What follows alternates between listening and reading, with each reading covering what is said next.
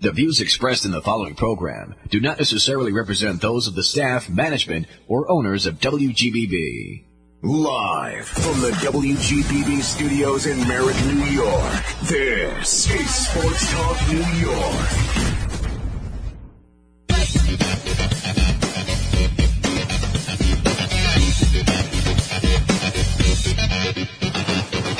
Hi, everyone, and welcome to Sports Talk New York right here on 1240 AM WGBB, 95.9 on your FM dial, with the spot on sports guys, Mike Trezza, Mike Guidone, with you for the next hour. Heavy dose of Giants and Jets tonight.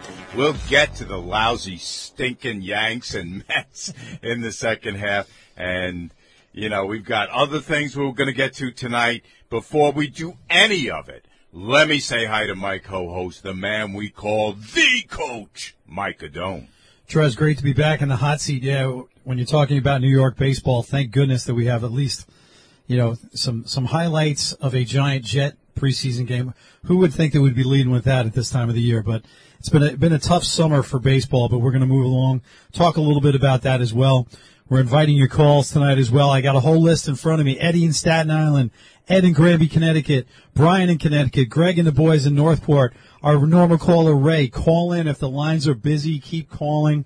We're blowing up tonight. We're going to get a lot of opinion out there. We want to hear what you have to say as well, and can't wait to get started. We might even, hey, little spoiler alert, we might get a little U.S. Open tennis in there as well. Absolutely. 516-623-1240. That is the number to bring the heat and put the blitz on the Trez man and the coach tonight.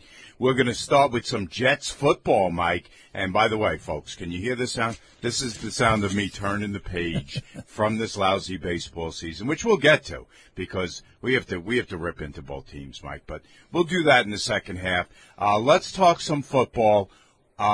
Terrific preseason game last night. 4 preseason games. Sure. And obviously the expectations and the hopes for Jet fans have very, very rarely been this high. Here to talk with us about it, the guy who's usually our Islanders insider, Johnny Sticks. Tonight he's our Jets insider, John Santamaria. How are you, Johnny? Jets, Jets. Can't wait, as my buddy Bart Scott would say. We want to make sure it's not Johnny Punts this year, though. They want Johnny touchdowns, right? So let's start with Rodgers, John. How surprised were you when Saleh announced it during the week that Rodgers was going to see the field in a preseason game for the first time in 5 years? And what did you think of his performance to start the game last night? Well, it was a beautiful touchdown pass. I got to follow along with all of it. I was at work last night, but got to take care of it, went follow back up on it. But you know what? When you look at it, when you look at everything that had to go down and watching Hard Knocks and seeing everything going on, it just felt right that he needed to get in for 2 series last night because Saleh said it best. It would have not been ideal for September 11th to be his first time on the field at MetLife, his first time on the field with his new teammates, and the first time on the field with Daniel Hacker calling the plays. Remember, guys, Matt LaFleur called the plays in Green Bay, not Nathaniel Hackett when he was the OC. So just needs to really get in the game day groove and all that stuff before a big divisional game in week 1. So, John, you know, also Jets made a big move signing Dalvin Cook to help out in the backfield.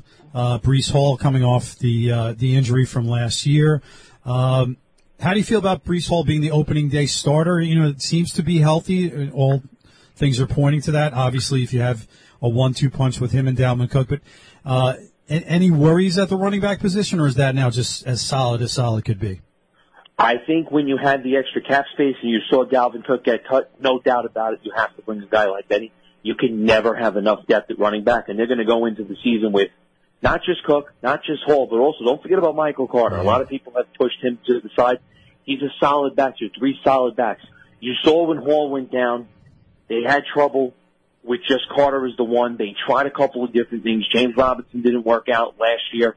Bam Knight, he showed some signs, but really nothing consistent. So you knew you had to do something, even if Hall was cleared and ready to go.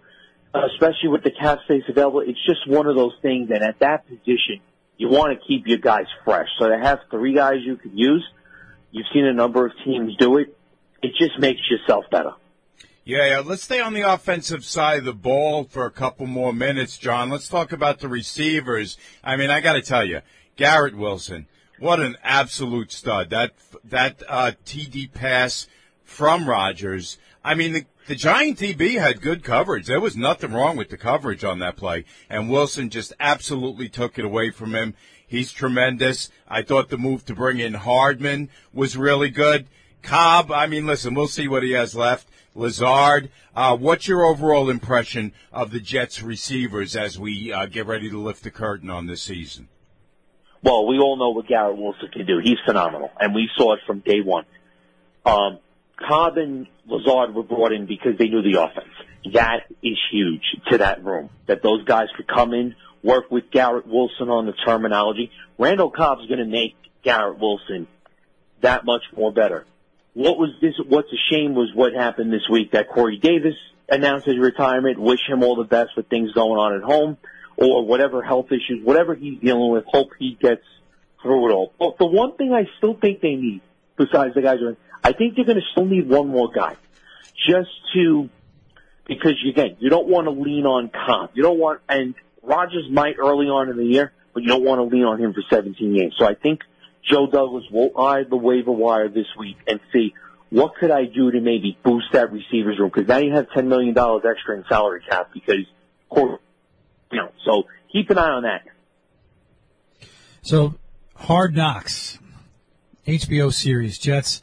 There was all the talk early on, Johnny, was that they didn't want to be a part of it. It was just going to be, with gnashed teeth and all that kind of stuff. So I'm sure you've probably seen a lot of it. I watch it. I'm more of a Giant fan, but I just love the show. Very interesting to see in this past episode with Coach Robert Saleh getting on the offensive line.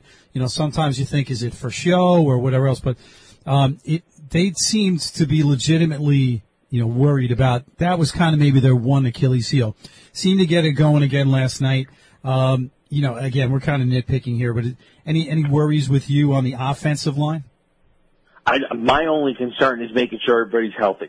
And that's why I think, too, this week, Mekhi Becton, by the way, got named the starter at right tackle, so yes, to follow up off last night. So maybe they still boost again with some depth, that $10 million plus in cap space. Let's keep an eye the next 2 days, and maybe by the next time we talk, we'll have things to talk about on that offensive line stuff. But Dwayne Brown coming back to practice all certainly helps. And the thing is keeping Vera Tucker healthy, who was very good last year. You got one of their other first-round picks. That was 2 drafts ago. If Mekhi Becton can transition to right tackle successfully, remember they didn't pick his 5th-year option up. So he could be playing the same way Daniel Jones played last year. Maybe not getting $40 million a year like the Giants quarterback, but hey, you got a lot to play for right now. And then with the veterans they have there, and then they also have a rookie, Joe Tippmann. He's a center. He may not start at center right away, but he's somebody who could move around the offensive line. And the way I look at this, I don't know how much you two follow college football, but if you're familiar with the Wisconsin Badgers and the way they do things, they're very good up front. They're very good with the run game. So I don't care who you draft. You draft a good running back and you draft a good lineman from that program, those guys are NFL ready because they prepare those guys well. So I think Tippmann will be fine wherever you put him. It's just a matter of finding the consistent unit and making sure you have enough depth if something happens. Hey, John, I want to ask you, and this is kind of piggybacking onto Mike's question he asked you, but with the whole thing with Hard Knocks and a lot of chattiness coming out of the Jet camp and a lot of, high expectations from everybody around the Jets, the media, the fans, do you think the Jets to some degree are putting a target on their back? And if so, are you worried about that? Well, I don't think Joe Douglas was a fan of the general manager was a fan of the Hard Knocks from day one because he's done it with the Ravens. He also, remember this, if you guys saw this written in the press, so probably on this episode, he is not allowing the cameras in his office when he makes the cuts. You guys probably remember those scenes. We've seen a number of years where that's happened. He didn't allow that. I really believe Robert Saleh wanted no part of it either, but they're making the best out of it because the NFL gives the teams no choice. I think the Rex Ryan Hard Knocks year, they wanted that and all the attention. I think this group wanted to focus strictly business, but you have to make for the best of things because when the NFL signs media contracts like some of the ones they do, sometimes you just have to give in. Let me surf back to a question Mike asked you earlier, John, and that was about Corey Davis. The retirement thing caught a lot of people off guard. It caught me off guard. What do you think was really going on there? Was that a health issue? Was that a role within the offense issue, or was it a money issue? No, I think it was an issue with health and possibly something else at home that we probably won't ever find out about because he probably won't disclose it. Interesting. Let's flip around to the defensive side of the ball. Boy, I got to tell you, I mean, I was sitting there in the stadium last night on the 40, 20 rows back into the stands, as when Tyrod Taylor got the ball for the first time.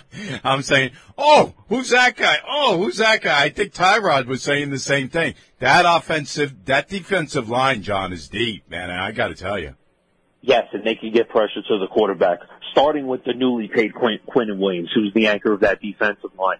Between him and John Franklin Myers, that's a great 1-2 punch up there. And then my favorite of the group, I love on the defense, I love the linebackers I love the linebackers on the defense, but specifically this group. Quentin's brother Quincy Williams is a talent. C.J. Mosley tackles like crazy. You don't want to mess with those guys. And remember, what was Robert Saleh's bread and butter when he was the defensive coordinator with the 49ers? That D-line putting pressure on the quarterback from all areas. And then the secondary is just getting better and better. Yeah, I was going to mention that. I mean, Sauce Gardner, coming off his freshman campaign last year, I mean, when you can have him as your shutdown cornerback for the next 10 years if they can afford him. I mean, he does have a lot to say, but he backs it up just like everybody else Mike was saying before. There's really, John, no weakness. I mean, they're one injury away, as is every NFL team, but they're literally strong in every single spot on the defense. And there's a lot of depth there, too. So the only real spot where maybe the depth will be tested if something does happen in the secondary. But it's also up to Jeff Ulbrich, the defensive coordinator, to bring this group together to get them to stay at that pace. And between him and Sal, and Ulbrich did a great. When he came in 2021, that was their first year. That group looked lost, but they bought in. They got better from the start of the season to the end. Even last year, they took strides on defense. Remember the game in Green Bay last year when they went after Rodgers? Wow. Oh, yeah. It's just, and if they had, that's why I said, if they had proper coaching on that side of the ball on the offense, we're not talking about a 7-10 team. This defense is legit. This is why they went out and got Rodgers. All right. So I like to, sort of separate the schedule into little mini bites, John. First few weeks, obviously opening up with Buffalo on 9/11, right? Then down to Dallas, New England, KC, and then the Broncos. So again, no easy feat. What are you expecting from that early part of the schedule in very general terms? Well, just a heads up, I'm heading down to Dallas in week 2. I'm very excited about that. You going down to Jerry's World down there? Yes. I can't wait to hear that. I did not expect this to happen because when Rodgers got traded, my first thought was they were going to play the Cowboys on Thanksgiving, right. and then the Jets offered to play on Black Friday. So I was like, this has to happen. So I'm going down with my buddy. I'm excited about it. Excited to see Jerry World. I'm sure there'll be a lot of Jet fans down there. But realistically, you have to split these first 2 games. And if you win over the Bills and lose in Dallas, that's not the worst thing. You got to get these divisional games. You got to beat the Patriots. I don't think they're a very good football team. And then as far as Denver is concerned, that's a big one early in the season because that's one you could look back at in December if possible tiebreakers need to eventually be discussed.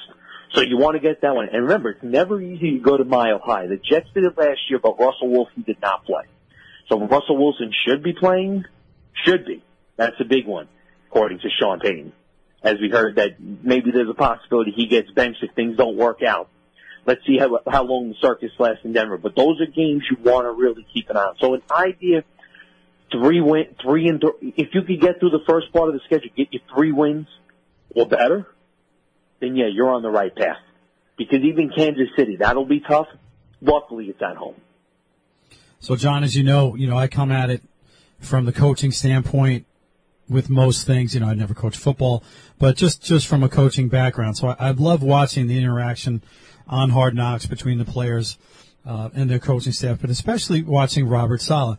And the one thing that has really surprised me is his salty language. He kind of comes across now. Every football coach is not a choir boy, but he kind of looks like a reserved.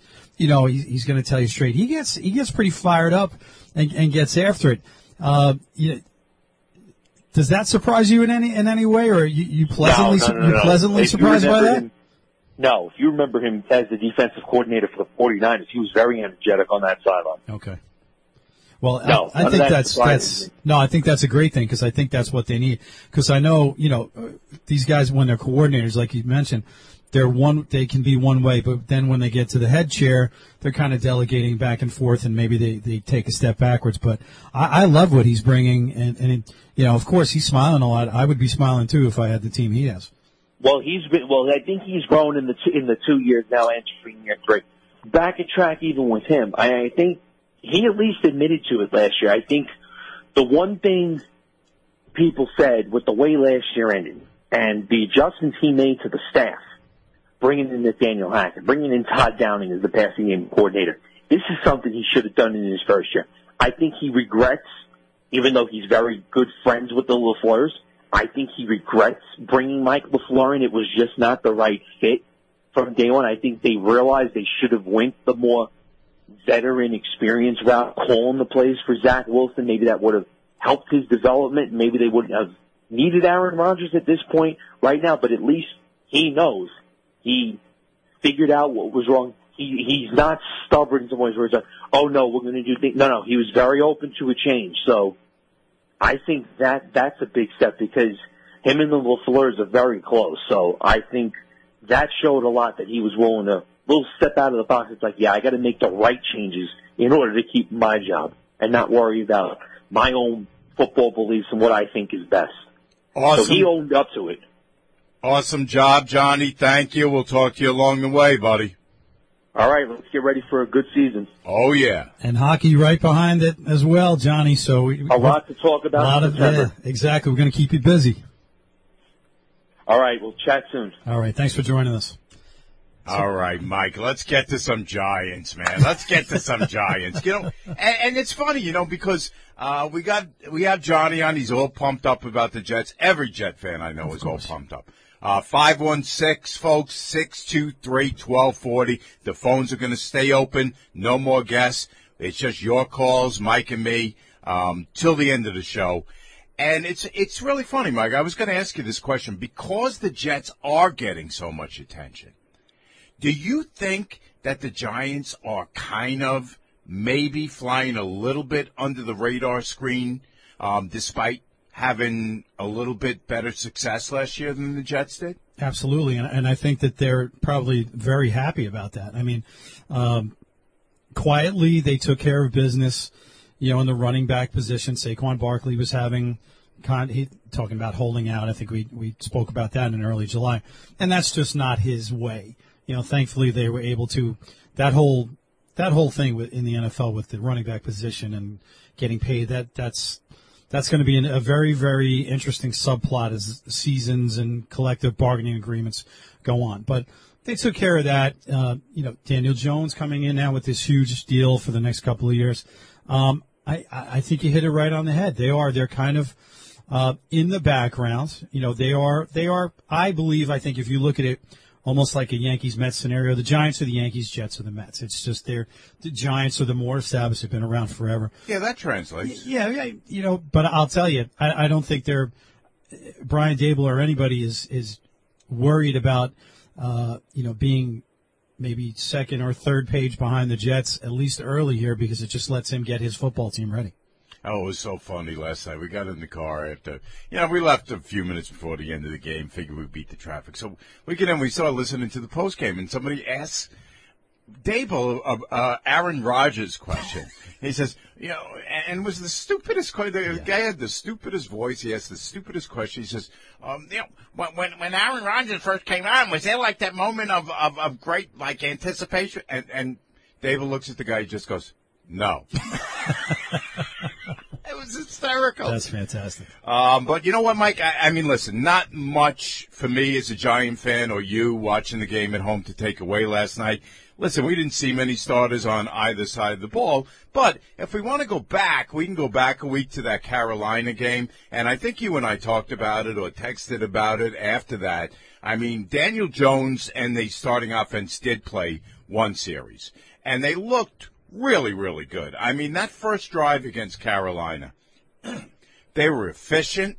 I mean, the ball never hit the ground.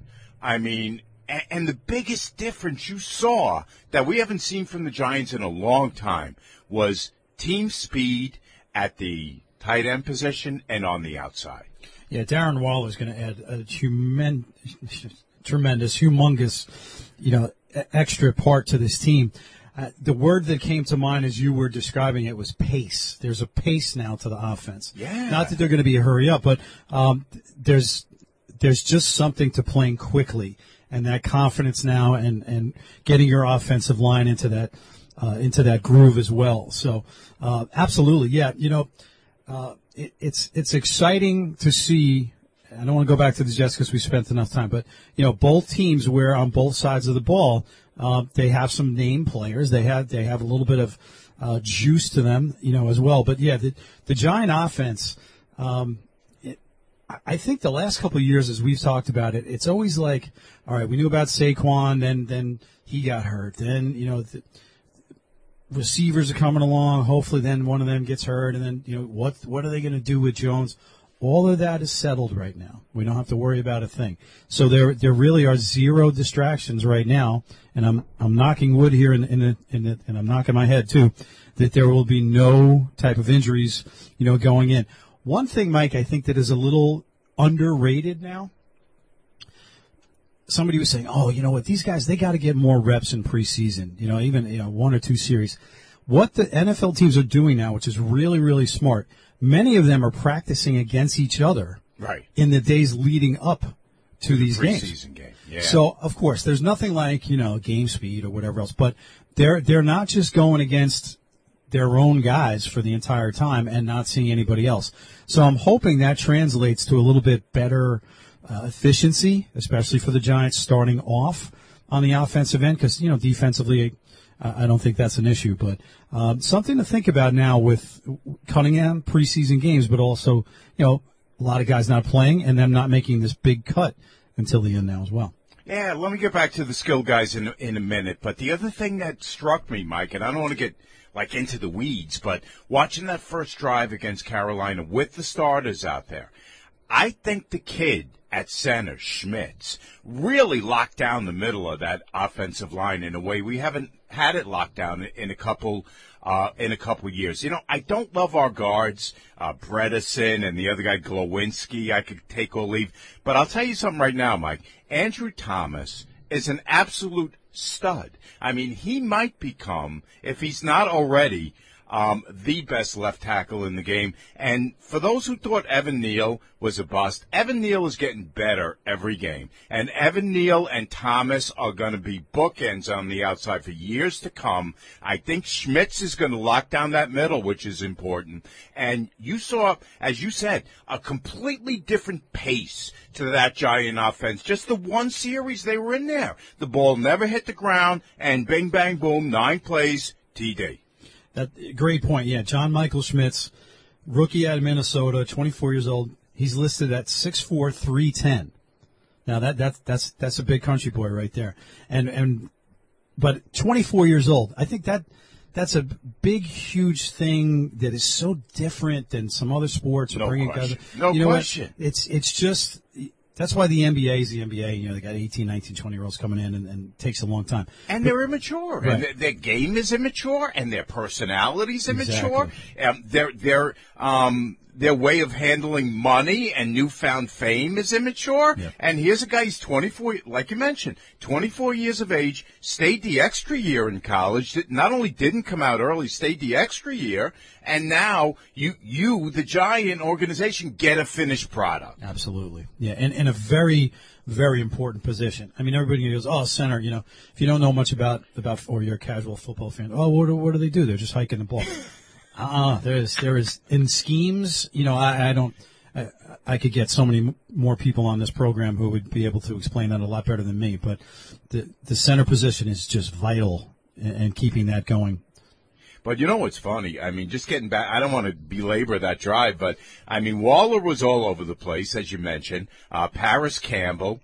And then you got the kid, Jalen Hyatt, that they drafted, has got tremendous speed. I'm very high on him. Yeah. And then what happens is, as soon as you forget about Bellinger, which teams are going to do, boom, go to him on the goal line, TD. Exactly. Yeah. And I love to, you know, in the running game, you know, Saquon again. Matt Breida is, you know, he was a starter years ago. He holds on to the ball.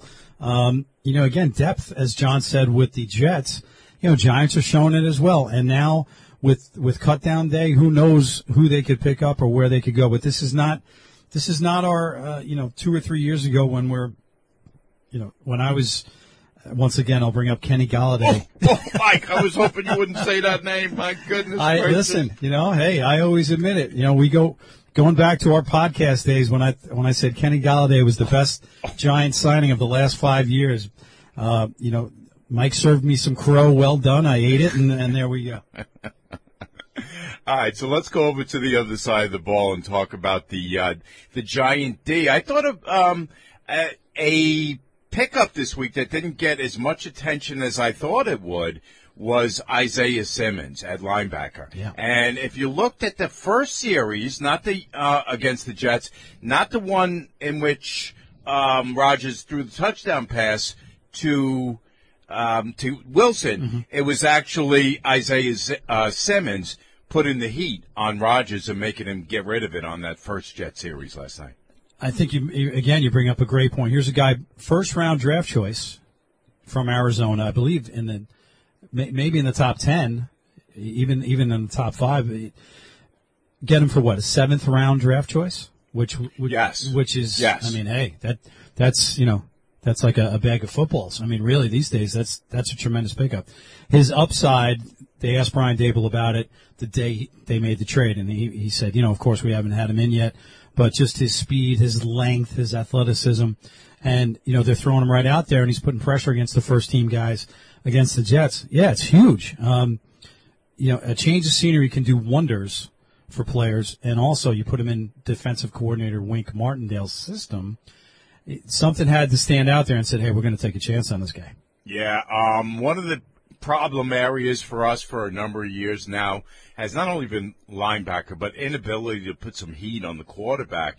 And now with Thibodeau, Ojulari, and those guys, what do you think is the chance, Mike, that they'll get to the quarterback a little bit more often this coming season? I see that happening. The one thing, though, Mike, that I get a little bit nervous about, I love Kayvon Thibodeau's game.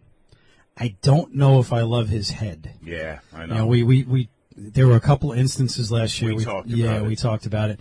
I'm really looking for him maturity-wise to take a step this year and be an all-pro, just do his thing, not worry about, you know, endorsements or, you know, standing over guys and doing things. No snow angel. Yeah, please. Get that snow angel thing out of here, just play football because that's all he needs to do. But yeah, I mean, you put those things together, the Giant pass rush should be a pass rush this year. But the one thing I am going to say to address that is it seems like, now we'll see if this is the case, obviously, that Joe Shane and company would rather part company with a guy who is going to become a problem or cause problems, even if he is super, super talented, as Thibodeau is. then let him fester and let him become a problem for the whole locker room. No, a great point. I mean, I guess, the Giants organization had always kind of done things right. Tom Coughlin, going back to George Young, Bill Parcells, when they were building those great teams. Not that they necessarily got away from that, but, when you brought in Odell Beckham and just it became a little bit of a non-Giant-esque team. A lot of sideline theatrics, dancing with the net on this. We could go through that forever. I love the fact, old school, man. Let's get back to it. And if Thibodeau is immensely talented, $1 million talent, 5-cent head, well, then it might be time to think about, making a change there or getting what you can. But I'm not going out on a limb by saying I think this year he's going to bring it really strong, and this group is going to be fun to watch. Two other things on the Giants real quick because we're going to get up against a break. But last year, you and I, and basically every Giant fan on earth, bemoaned the lack of depth at receiver. Oh. Now you're talking Jalen Hyatt, who you said very high on. Yeah. Paris Campbell, Isaiah Hodgins, Darius Slayton's still here, and poor Sterling Shepard has to get back there and return punts just to get on the field, Mike. I know. Unbelievable. Listen, I've always had a liking for Sterling Shepard. I hope that he's 100% healthy. I hope he works his way back in. But, yeah, when you have him returning punts and kickoffs, that's a great sign for the team. And Crowder, I didn't even mention, yes. And Cole Beasley, who may or may not stick around at this point. You know what? Very interesting because he depending on who you talk to, we talked about this before the show, is he hurt or whatever else? What, were they trying to save him maybe for a trade chip or whatever? But a great possession receiver who's excelled in that role anywhere he's been. And one more on the Giant D. I got to give you a name to look out for if you're not already looking out for him. Bobby Okereke. Mike, I'm telling you right now, that dude is an absolute stud. He's going to be the leading tackler on the Giants this year. You watch. I am not kidding around. All right. Well, listen, hopefully he doesn't turn out to be a Kenny Galladay of the defense. You put it down right here. We're going to keep an eye on him. The only thing about it is every time they mention his name makes me hungry because I think of carrot cake. But anyway, we're going to take a quick break. We want your calls tonight, folks. Let's go, folks. Come on now. 516-623-1240. Some Met action, some Yank action, some U.S. Open, and maybe even some Knicks when we get back.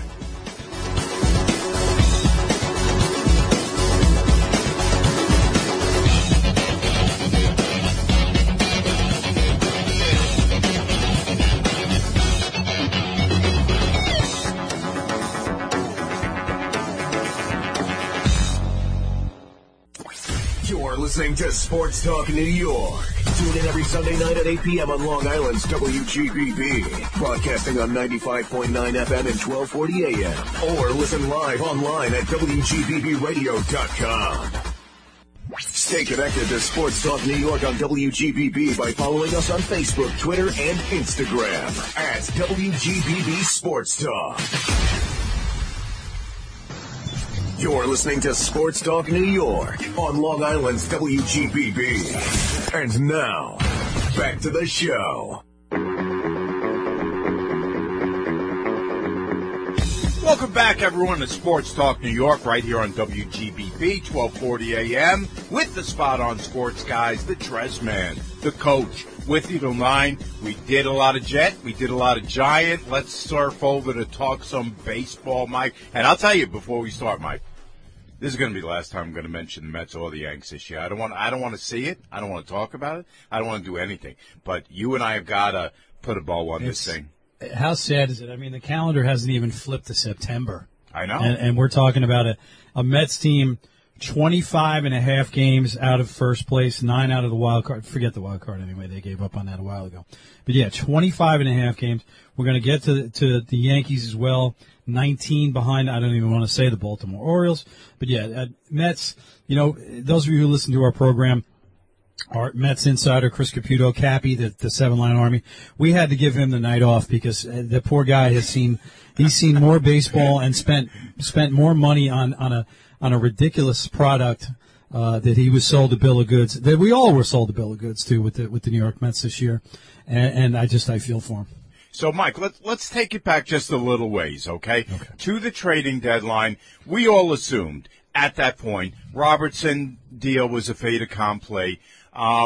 It seems like, and again, not to relitigate it, Scherzer went to management and said, if you're going to get Robertson out of here, get me out of here.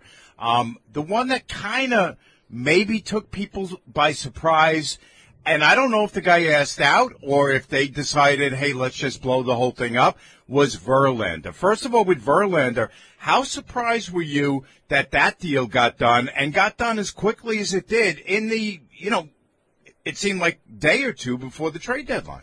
I was very surprised, and that was the one that I was most disappointed with. And Scherzer, yeah, as you mentioned, he went to the press right away. He was disappointed, and I get it. Listen, he's too old to go through rebuilding or another year where they have no shot. And that's kind of his personality. Exactly. He's always has. But again, yeah. You knew that when you signed on with them, right? Absolutely. I mean, it's like that old parable from the Bible about you knew I was a snake when you picked me up, right? Yep, absolutely. So yeah, that one, you know what? You're right, and the return on that was good. Yeah, Verlander. The rumor right away was that if he was going to go, that they had a deal in place with Baltimore. And he turned that one down, believe it or not. So that'll be. I know you don't want to talk baseball in the future, but if we get Chris back on the show, he was pretty hot on that one. Going back to the Astros makes a lot of sense for him. But yeah, what message are you sending to your fan base and also to your team when you say a week before, this is not a fire sale, we're going to, we're going to try to be reloading, but we're going to keep things as much in place to be competitive, and then your two top stars, and you're paying some of their salaries as well. It's not like it was a big, huge salary deal. You're paying a lot of You're paying a lot. So, listen, you want to pay these guys the most of any two baseball players, starters in the history of the game. Okay, you want to get rid of them? Okay, maybe open up some money for a Shohei Ohtani, which probably is not going to happen. It's a lot to ask for, but at least I could maybe get excited over that. But I know Cohen's got money that he can just, blow his nose in, but my goodness. What are you saying to your fan? Now, I've been a Met fan since I'm a young kid. I have turned down, and I'm sure I am not the only guy, 5 to 10 free tickets this year to games, a couple before, and now, I could go to any game I want to for literally nothing. I have no interest in going to watch this team. Yeah, and I'm going to hold back the Yankees, but what you're saying has some parallel with the Yankees in terms of ownership and upper-level management, Mike, being honest with their fans. People couldn't wait to line up and throw roses at Uncle Stevie's feet because he said, hey, we're putting the kibosh on this season and we're getting rid of Scherzer, we're getting rid of Verlander, and we're going to come back stronger in 24, whatever in 25 or whatever he said. But Mike, like you said, you're a longtime fan. You're a savvy guy. How much of that did you buy, and how much of that did you think, hey, listen, this guy, I don't know, it's a snake oil salesman. Yeah, I wanted to believe it. I wanted to buy it. I wanted to be on board with it, and I hope it's going to turn out the way we want it. But the flip-flop and back and forth about what we're going to do, what we're not going to do, and his press conference a month ago saying literally nothing, it's tough to swallow. So the biggest news in New York Met land this week has nothing to do with the team on the field. Nothing. All right, so it's not Nimmo saying he doesn't know how to steal bases? Listen, he's only signed for, 10 years? And so wait a minute, you're a fast guy, you're a center fielder, you're making $20 million a year. You know what? Here's my thing. Brandon, buddy, learn how to steal bases. Yeah, you're a fast guy. And how about learn how to put the ball in play? 123 strikeouts. So what was the big news that I might have missed? So for people of our era, my era especially, next year, Dwight Gooden, Darryl Strawberry getting their numbers retired. Wonderful thing. I think that's great. I'm very excited about it. I'm happy that both those guys, it looks like that, they're acts in order.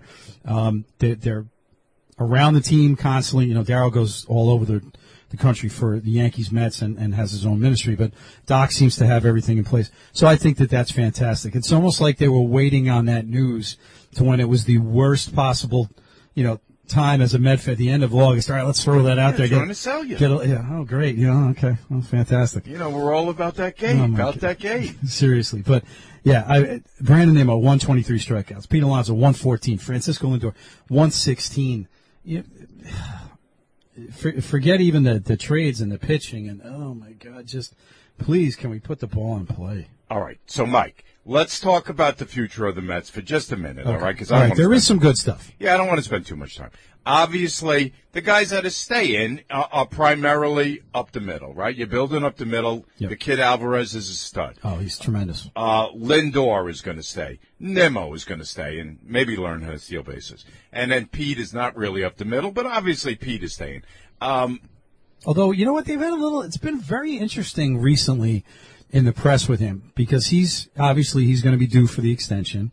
Not that they're not killing him, but there's other sources that are talking about. It was in the paper this week. He was voted the most philanthropic Major League Baseball player. Like that didn't come from the Mets. Okay. Yeah, it's just it's a whole spin zone, which I don't like that phrase either. But there's a lot going on there. Yeah, but Francisco Alvarez, tremendous. I once again, my mom is always impressed. And hello down there in Damascus, Maryland, by my stat knowledge, but I have this right in front of me. 21 home runs, 47 RBIs, he plays a very good defensive catcher behind the dish. Nimmo's he's signed to a 10-year contract. The guy's going to be there, hopefully. I don't think he's been right the entire year, but that's generally his MO anyway. He's always hurt. 2 questions real quick about the Mets. All right. Number 1, did they throw up the white flag too early?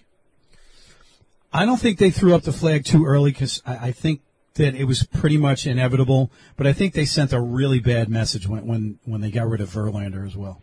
Does it concern you that the guys that are still here, those guys I mentioned that are going to form the core, right, next year and the year after, that they started playing a little bit better after Uncle Stevie waved the white flag? Did that concern you at all? It's a great point. It didn't really concern me, but I think it's something worth thinking about when the pressure, Pete, let's look at Pete Alonso. He seems to have a tremendous amount of solo home runs. He's got 96 RBIs. He's sitting on 40 home runs here. He should be in that 120 range. He seems to, same thing with Lindor. Lindor comes up with these big games when it's 7-1 or 9-2, so it's worth watching. Yeah. All right, let's spend a few minutes on the Yanks because I got to tell you. Okay, all right. Everybody, listen. Those of you at home, adjust your volume because poor Mike Trezza here is about to blow. Oh, Brian in the back, he's looking at us like, he's adjusting the board. And if you want to call in again, 516-623-1240, 516-623-1240, because Mike might need a breath here with the New York Yankees, America's team. All right, go for it, Mike. Yeah, but, here's the thing.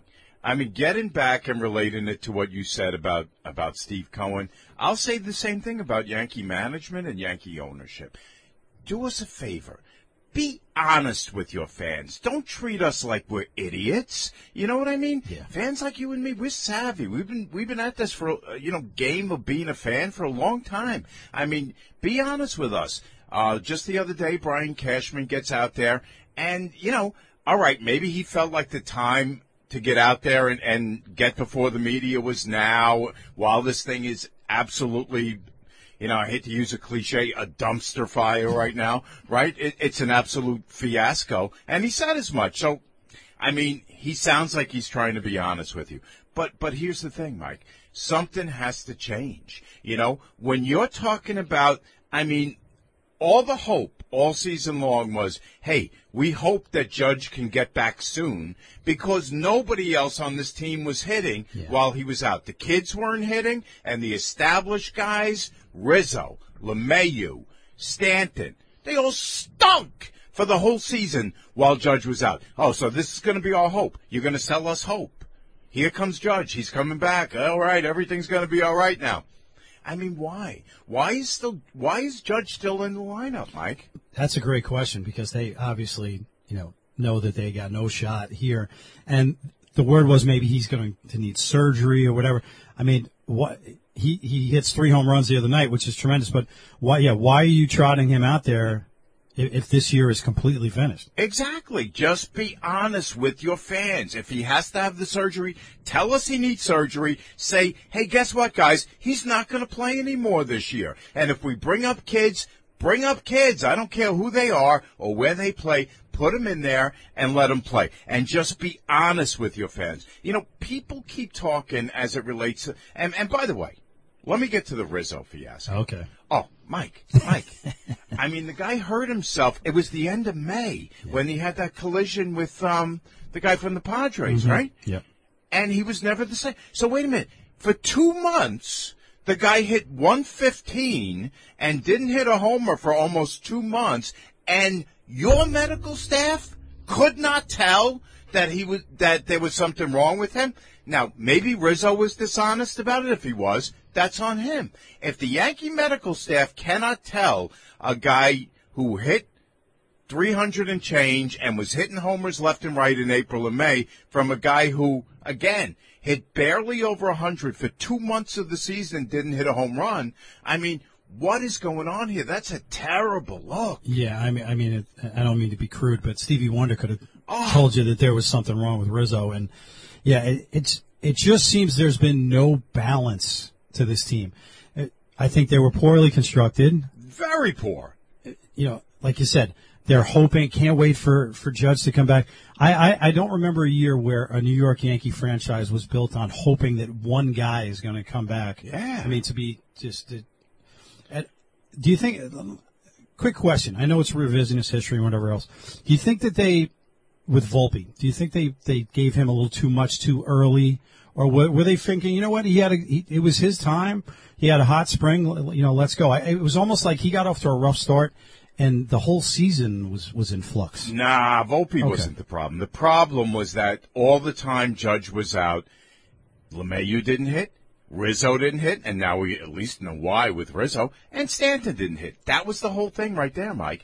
And I thought it was funny, and I thought it was interesting. I sent you the article, or the piece with David Cohn. I sent it to Cap about him saying basically the same thing I had said about the type of job I felt Boone did. He had no rotation for this whole year, Mike. He had Cole and nobody else. Yeah. Cole and prayed for 4 days of rain, okay? That's what it was. And he had a lineup that was absolutely from hunger. And for him to have the Yankees hang in, at least the wild card chase till the beginning of August, I thought was a tremendous job by him. But for Cashman's part, like you said, he did a bad job putting this team together. Yeah. There was no left fielder to speak of. And here's the thing. Everybody keeps talking about the Yankees having a different approach when it comes to analytics. Here's what I say. The Yankees need a different approach on the business side, okay? No more long contracts. Mm-hmm. Do you know what a happy dance everybody in Miami must have been doing when they got rid underneath that contract with Stanton? You read my mind. I was literally just looking at his stat line for this year. Mike, he's here for 4 more years. Oh my goodness. 4 more years. Hitting 202, and yeah, I mean it's. And I mean, did you see the play where he got thrown out at the plate? Yeah. I mean, I know there was a lot of talk about that. Was an absolute joke. It's comical. That was comical. I mean. Here's a guy, he's 30 years, he's in his early 30s. He's built like Mr. America. And, I mean, he's basically like jogging around the yeah. I thought I was watching a Sunday morning softball game, at the beach in my town. It's crazy. Yeah, which, in The Wizard of Oz, which character didn't have any heart? The Tin Man. Yeah, I would say he's in Tin Man status right now. So I think the thing that's got to change more than the analytics is the business model. Yeah. Here's what I say if I'm the New York Yankees. You want to play for me? I'm Hank Steinbrenner. You want to play for me? Or Hal Steinbrenner? I'm going to pay you more annually than any other team will offer you, including Uncle Steve. But no more long contracts. Sure. Unless you're a Cole, unless you're a Judge, then I'll pay you for 8 years or 10 years. A no-brainer. Anybody else, 5 years is the limit, Mike. I cannot be stuck with these long contracts forever. I was having a chat with my buddy Brian, who's a huge Yankee fan, and he was saying, about that, right now, people are still obviously they'll go to Yankee games. The stands are full or whatever else, but it's not going to be long if they don't get on the stick here, like you said, business model on the field, but also off the field. You're going to see empty seats eventually because if this team is this putrid going forward, people are not going to pay it. Or, okay, maybe they'll pay for the seats, the corporations, whatever else, but are people going to go and sit and pay, $14 for an Evian water? I don't think so. Nah, it's crazy. I mean, listen, I went to one game this year. It was a Friday night game against Houston, and Severino was starting because Rodon Rodon. He's got to be driving. And we're back on the IL. Yeah. They both made cameos. They both went back on, and I'm like, wait a minute, I got to go look at Severino give up 7 runs in the first 2 innings against Houston and Houston fans all over the place. So that was no. That had to be a tough pill to swallow. Let's get on to Knicks. 2 rumors that I've heard really quick. We're not going to spend a lot of time on. Okay. Embiid to the Knicks, Giannis to the Knicks. Any fire to either one of those? In the short term, I don't think Giannis. I think he's, he was talking about in his press conference, press release, however you want to talk about it. I'll tell you real quick if you didn't hear it out there, is that he just wanted a commitment from Milwaukee saying that they were going to have guys that were as committed as he is and blah, blah, blah, and all that stuff. I like Giannis a lot. But interesting for him to be throwing that out there when he got the coach he wants now there. Basically the guys he wanted are re-signed. So that group is there. Interesting thing to say. I think there's a little heat, though, to Joel Embiid. Wow. I do. Mike, listen. You know how I feel about Embiid. Yeah. I don't think he's a really good guy, but I do think he's a really good player, especially offensively. But you know what? Now, I'm just going to mention this right here. Very interesting to think about. Now, I'm going to bring up James Harden. Don't look at me. Yeah, I know. That's okay. But James Harden is James Harden. But somebody was saying the other day, who was it? I think it was Reggie Miller, was saying that, have you ever heard of a guy who wants to go off of a team whose teammate is the reigning MVP, right? Exactly. So it just seems everybody kind of like maybe doesn't like him or he's overrated, whatever. Philly is always it's a weird thing. It would be interesting for him to be traded in the division, close. But the Knicks do have the numbers and do have the talent to be able to pull that off, and that star power. I think there's a little bit more truth to that. Giannis, mid-season, let's see what's happening with the Bucks. You get Embiid with Jalen Brunson, man, you got something cooking right there. I'm telling you right now. Absolutely. I'm surprised reading some of the predictions in the offseason. A lot of people picking the Knicks to go to the final, and they're basically coming back they're basically running it back from last year. Pretty much the same team. They signed DiVincenzo. Dante DiVincenzo is a shooter. He's not Chris Mullin, but the guy's going to make shots. Their Villanova connection, Josh Hart. Yeah, it should be an exciting team. Go to the NBA Finals. That's bold. I know we're not talking about these guys, but along with that, the Celtics, I think, could be very, very hit or miss with Porzingis now. Sixers are in a state of flux. Milwaukee, who knows? So the Knicks if they stay stable and stay healthy, they could be a top 4 team up there. Tomorrow, Monday, the U.S. You can't see me here in the studio, folks. We're going to start live camming. The U.S. Open. I just readjusted my chair. I'm ready to go. I have never asked Mike Guidone a tennis question in 2.5 years. Now it's 8:55. All right, Mike. Well, you know what? I think that's our way of trying to get Chris Russo maybe on the program, the Mad Dog, who's a tennis guy. It coincides with my start of Locust Valley Tennis tomorrow. Oh, nice. Starting my 15th season coaching the girls varsity there. I'm very excited about that. Yeah, it's tennis. It's a great time of tennis here. So I know you were being facetious about it, but great thing about the Open, it gets New York buzzing. Even football's about to start, but not there. Yankees and Mets are horrible. It's gonna get the city buzzing here. Now the star power on the men's side of the draw not as great as it was. No more Roger Federer, Right. retired. Right. I think he's the greatest player of all time. People say Novak Djokovic, whatever else. No Rafael Nadal. He's hurt. He's probably going to come back one more year.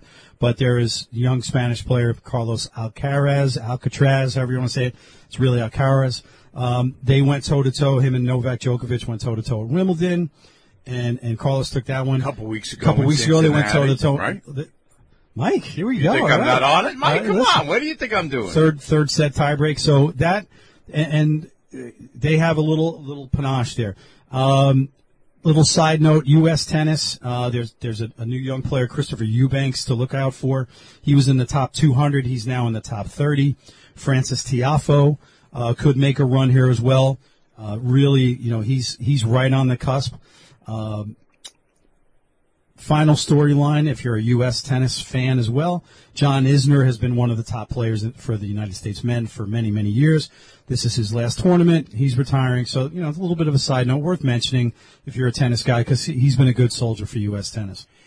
Football does not start for 2 weeks, as you mentioned. Mets and Yanks both stink. So if the U.S. Open has a lane to have some buzz, as you say, Mike, it is probably Alcaraz against Djokovic in the final.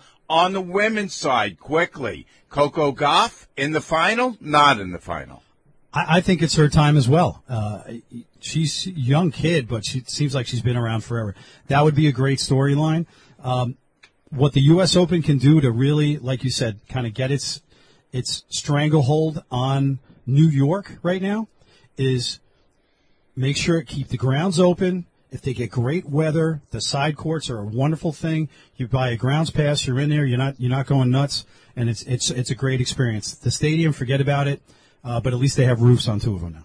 That's going to do it, folks, from us here at Sports Talk New York with the Spot on Sports guys, Trezza and Guidone. We will see you in a couple of weeks. We want to thank Brian Graves, our producer. Wonderful job out of him. We want to thank Johnny Sticks, John Santamaria, for popping on with us. For everyone here at Sports Talk New York, this is Mike Trezza. We'll see you in a couple of weeks. Thank you.